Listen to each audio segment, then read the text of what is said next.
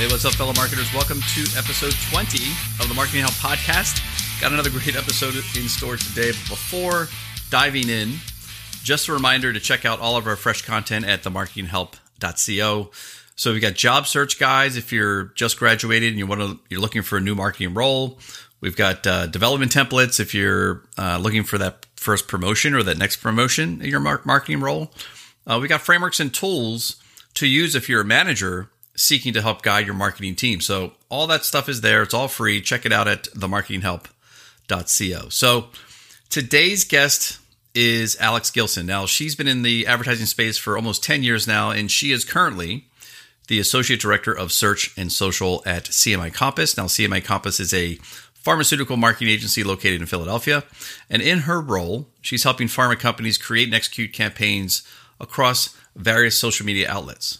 So in today's episode, Alex gives some great insights and tips on how healthcare and pharma companies are succeeding in social media, but also sharing what is required in a social media role, but also what skills are necessary if you're someone looking for a career in social media. So let's take a listen.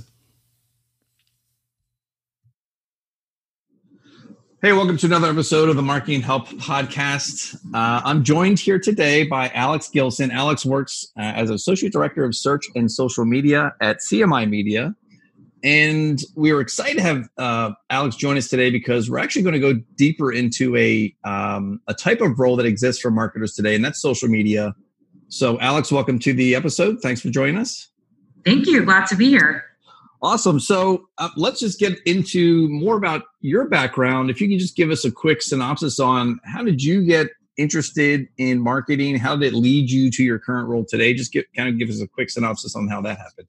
Yeah, sure. So, kind of relatable. I had an internship in college. I was interning while I was taking courses. And then upon graduation, that internship turned into a full-time position. When I first started, I was doing all things digital, email, SEM, display. Social wasn't really a thing yet. But at that point, agencies were going into a model of, instead of being a jack of all trades and doing everything regarding digital, specializing in one area so you could really get good at it. So I gravitated towards SEM. I'm an analytics, numbers type of person, and I just felt that really made sense. So I really got my start deep diving into SEM specifically. Got it. So I love the idea of the internship first that kind of led into a role. And I've got some other questions about that later. But in terms of how you got into pharma marketing, so your background, worked for a couple great companies, not just at the internship level, but your current company now. Give us a sense for what they do and what is your day-to-day role in your current company? Yeah, so I moved from the New York City area to Philly, and Philly is just rich in terms of pharma. A lot of pharmaceutical companies are here, and I found CMI really, starting its social media department, and it's really just gone gangbusters and has really grown in the past year or two because pharma is starting to understand that social media is an effective platform to reach patients, caregivers, and even healthcare professionals. So it's really been interesting to see the synergies and how pharma and social media can work together because patients and even healthcare professionals, they want to go to a community. They want to discuss with peers. They want to talk to other people who have gone through similar experiences. So there's a natural progression to social media that it's definitely a channel that that pharma should be present in to be able to really connect with their consumers. From a day-to-day perspective, aside from pharma, this is just agency life in general. No day is the same. It's so, and that's what I love about it, honestly. It's so dynamic. I know I have an idea of what my day will look like when I get in the morning, but it tends to take you this way and that. It's just being flexible and just going with it and managing your time and knowing how to prioritize what comes first. But it's just exciting. So I can't tell you what a typical day in agency life looks like. A typical is just not being typical. That's what agency life is. And that's a great way to describe it. Having worked in agencies myself, it really is, you plan for the best and then you just react to whatever happens. Exactly. Because you never know what's coming your way from clients you're working on, or what's happening in the industry that's causing you to react to what's going on in the market. So I want to go deeper in something you're saying about, you're right. So, pharmaceutical marketing, very popular in Philadelphia. But then when you think of social media and pharmaceutical marketing, you think of regulation and you think of limitations and things like that. However, some of the work that CMI has been doing has been very, very noticeable and very powerful. So I guess, dispelling those myths that people have about social media not being something that can work for pharma marketing, maybe give us an example of a conversation you had with a client to convince them on how social was something worth taking advantage of, or any other examples of how, you have been able to prove social media to be something that pharma marketing can get value from. Yeah. So one of the things that I like, being an analytical person, the challenges that come with pharma, because yes, to your point, there are some regulations. We are beholden to the FDA. It's easy to do social media for Oreo or Coca-Cola because, the sky's the limit there. Obviously, we have to be creative in a very different way. We have to be creative. We want to, be groundbreaking for our clients and be innovative, obviously within the constraints and regulations that, that come with pharma. In terms of making the case to our clients, which again, 2 years ago, we were really trying to introduce pharma to social. I think at this point they get it. And most pharma companies are now on social. So it's less of why you should do it. And now the conversation is more, what should we be doing? But, it's really just let the numbers tell the story. So again, I'm that analytical person.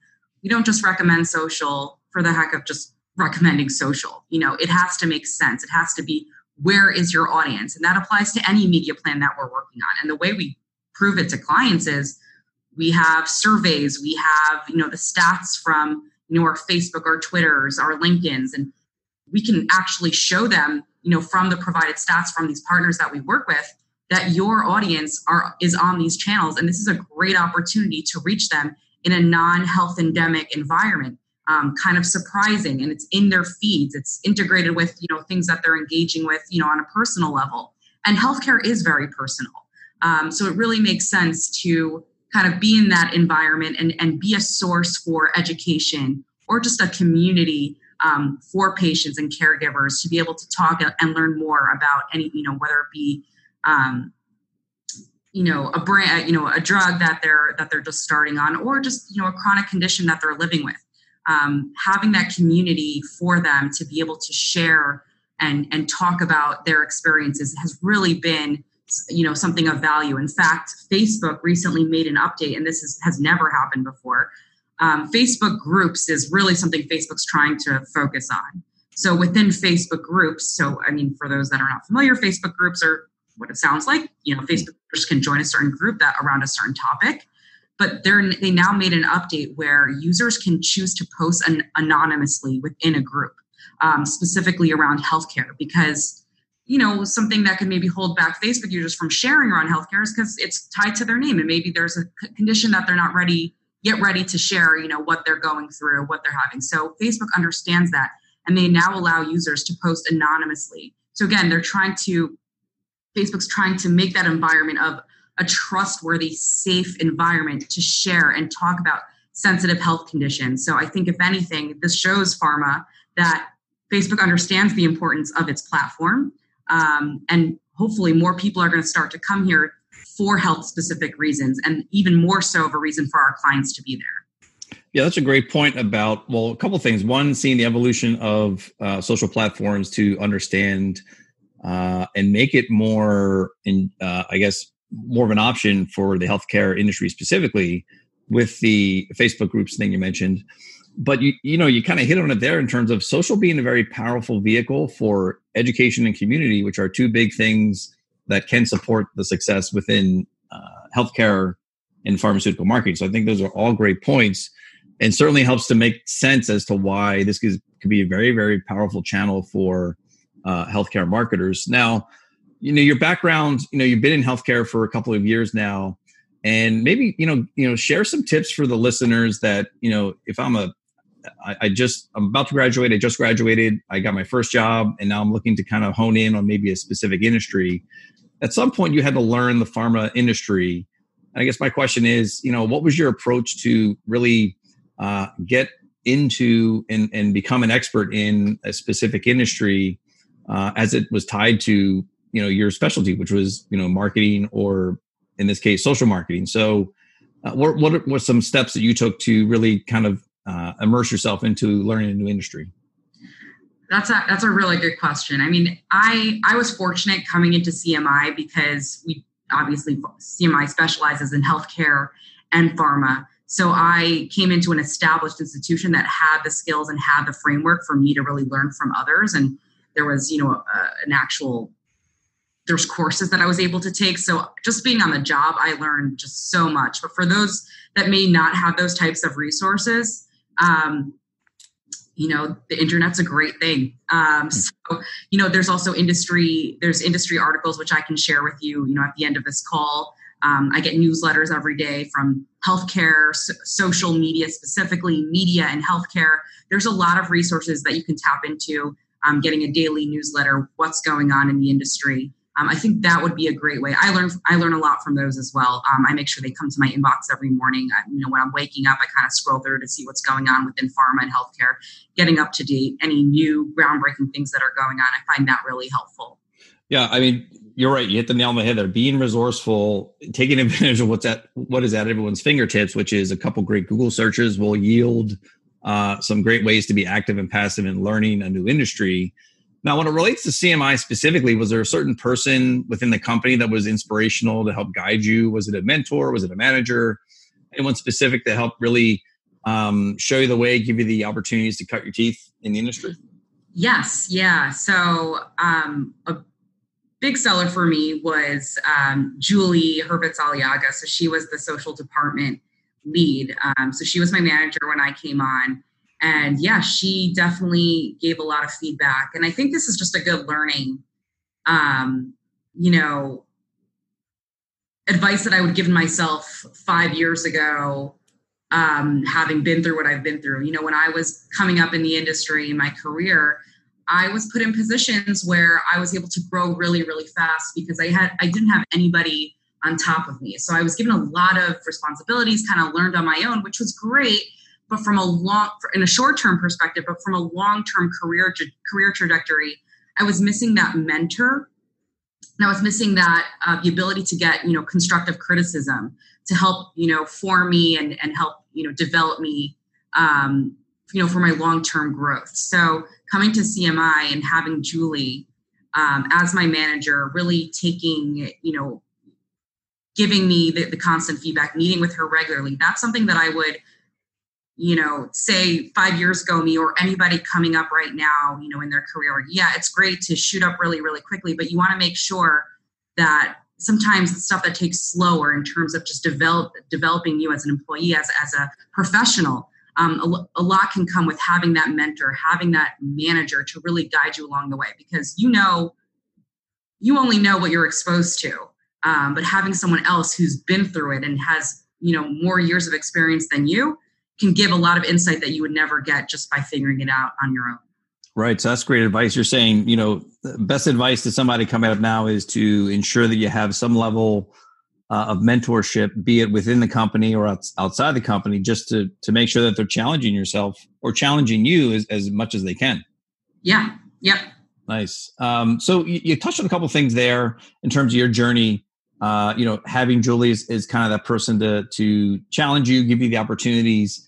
When you think about what you've done, there's hard skills and soft skills that we talk about when it comes to, someone developing themselves professionally. From the marketing career that you've had so far, what would you say would be the top soft skill that you found to be the most beneficial to get from where you started to where you are today? I think a lot of it's just portraying confidence or being confident. Even if you don't feel confident, if you act confidently, eventually you'll start to believe it and other people will notice it as well. Obviously, you have to put some of the groundwork in to understand what you're talking about. Yeah. You're not always going to have all the answers, but as long as you speak confidently towards it, people will have confidence in you and you'll eventually, it builds confidence in yourself.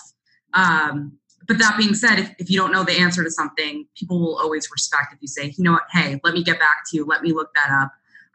But that also comes with confidence to understand when you can have the confidence to speak when you can, and the confidence to say, hey, I can't answer that right now. Let me get back to you. So I think that was a big skill that has helped me a lot throughout my career.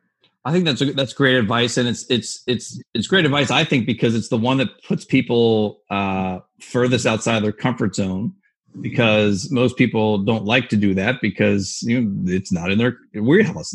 It's not in their comfort zone. But it is a hard thing to do. But like you're saying, when you're able to do it enough and challenge yourself to be confident, specifically like you're saying, speak up when you have an opportunity, whether it's for in the client pitch, before the client pitch, or analyzing results, making sure that your voice is heard, that can do nothing but yield positive growth results for you. So yeah, and even internally, like, you could be wrong. It's okay to be wrong, but there's a lot to be said about just either offering up an opinion or at least trying. That goes a long way with me, with people on my team, that I show that they're doing that critical thinking strategically, and at least trying. And eventually, I just appreciate the effort. Eventually, if you keep trying, keep putting yourself out there, something's going to stick, and it'll help. It'll go a long way. I think just at least the effort behind it speaks volumes to me. Absolutely. Right.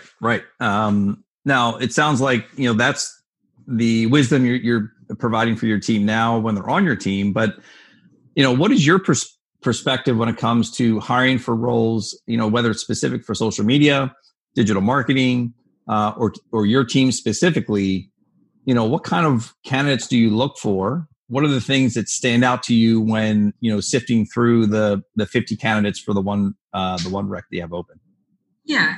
I think what's important to me is to see, really a self-starter, especially people coming out of college. I'm not expecting them to have, years of Facebook manager experience or Twitter experience. It's really about more of the qualitative things that they picked up. I want to see that, someone who's entrepreneurial in nature. They're really a self-starter. They've demonstrated that they've put themselves out there. They've created new processes, started new things, or even just had, past internship experiences is key. So it shows me that, that every summer that they were trying to go out there and gain more experience. It didn't have to be specifically to social media, but something along the lines of that they're trying to head in that direction to build up their experiences, or whether it be extracurricular activities that they've done, just to show that there's ambition and that they're really trying to forge a path for themselves to get into a career in media.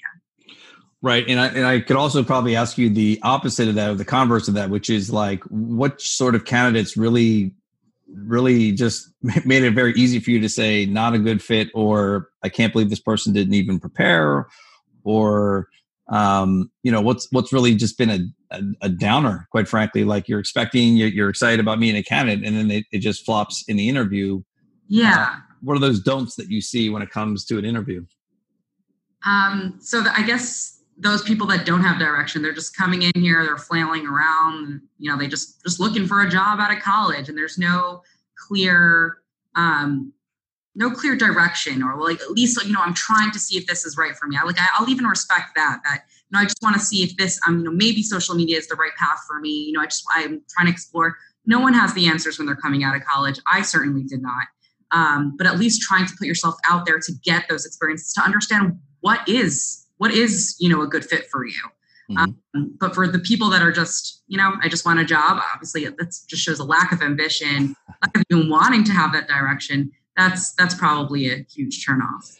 Now, when it comes to, and this might be some of your current team members that you have that you actually did hire, but can you recall the best question you were ever asked by a candidate in an interview?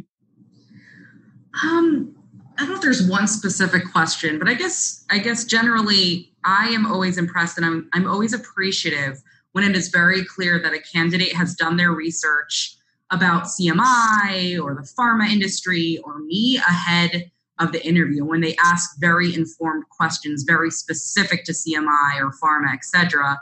That always impresses me, that I know they've done their research at home to ask those informed questions. Mm-hmm. Right.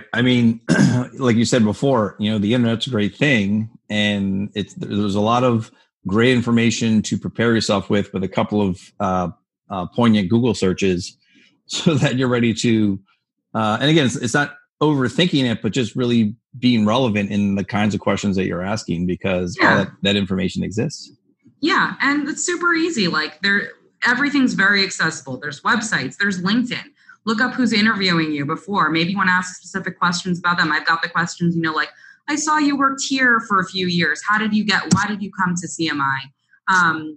I always find that very impressive. That shows me that person did their due diligence, they did their homework, and they're proactive, which is something I'm looking for in a candidate. Right. Absolutely. So, I want to talk about, you mentioned Facebook groups and how they're evolving, doing some things.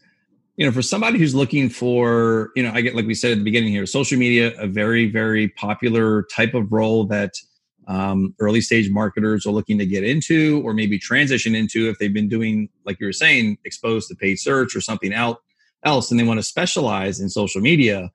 What's the topics or types of topics or trends that you see in social media that if someone's going to be looking to get into this space, they should be looking into researching these sorts of trends or developments so that they're staying topical for when they want to go in for that conversation?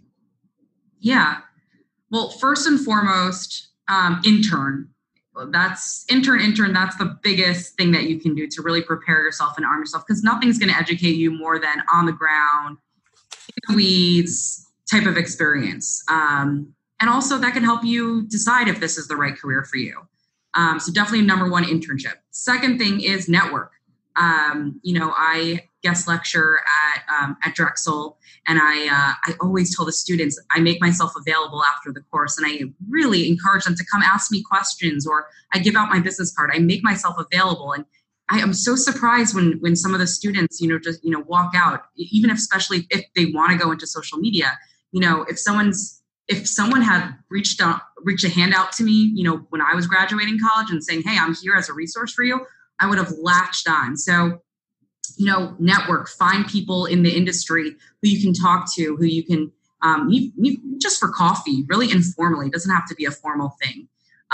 There's also different types of events that you can attend. For example, Social Media Day in Philly is at the end of June. Me and a few of my colleagues, Justin Freed and Liz Moore, we're going to be actually presenting at Social Media Day Philly. So that's something so local, so accessible. I think they had like 700 attendees last year. So not only is it a great resource for sharing and knowledge sharing and learning, but again, networking, a great opportunity to meet others in the industry, to help you, learn more and get into the field and hopefully, get in a career in social media. Yeah, I think that's a great point, because Social Media Day, actually, I believe there's events, nationwide. So anyone listening, just to do a couple Google searches on Social Media Day, and there's probably an event happening in your space or in your city, close to your city, that you can check out. Now, resources, right? So resources are great ways to stay plugged in. Now, for that individual looking to get into social media, what do you find is kind of being some of the most valuable everyday resources, maybe passive resources? Is it a site, blog, newsletter? What are the ones that you tend to subscribe to or have your team subscribe to? Yeah. Well, Marketing Land is a great publication that they send out, daily or more frequently, articles on whatever media interests you. So that's a great resource. Search Engine Watch is another big one, has some social updates as well. And then I mentioned, and the names are eluding me right now, I can't think of them, some healthcare, pharma specific media distribution list that I'm on. Those things are really easy. They're really topical. That's a great way to stay current and on top of the events that are going on in media, especially in social media. Awesome. So this has been a lot of great information. I think you've given a lot of good insights on how one can really pick up an industry, immerse themselves, learn more about it, but also, specific to your role, what you're doing at CMI, how you're making social media work for the healthcare industry and pharmaceutical industry, which is great. Great advice on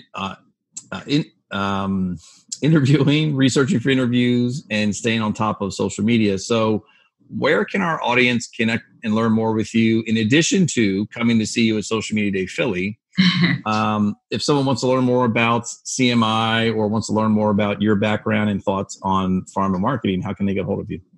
Sure. Well, LinkedIn obviously is a great resource. And then I'm also on Twitter, Alex Gill, PHL. There's some industry stuff that I tweet about, but I will warn you, I do watch a lot of Bravo. That's my guilty pleasure. So you might see some Bravo tweets sprinkled in there as well. But you guys can ignore those if you choose to. But yeah, those are two great resources, two great ways to connect with me.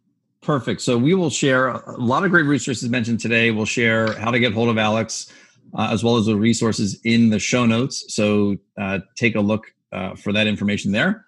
Otherwise, Alex, I do appreciate your time today. This has been a great conversation, and thanks for joining us. And we'll keep an eye out for you at Social Media Day.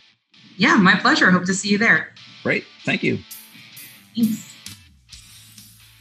All right. Want to thank Alex for her insights and thoughts on all things social media today. Great episode. Now, great tips also, I thought, on her advice on connecting with mentors early in your career. I thought that was great advice. And if you're somebody who's out there looking for mentorship for your marketing career, head on over to themarketinghelp.co. We actually have some mentorship packages, whether you're just getting started or actually if you're an executive trying to navigate and figure out how to help your marketing team navigate their career. So good information there to check out. Also look in the show notes for all the resources that Alex had mentioned, some great resources on how to stay in tune with all things social media.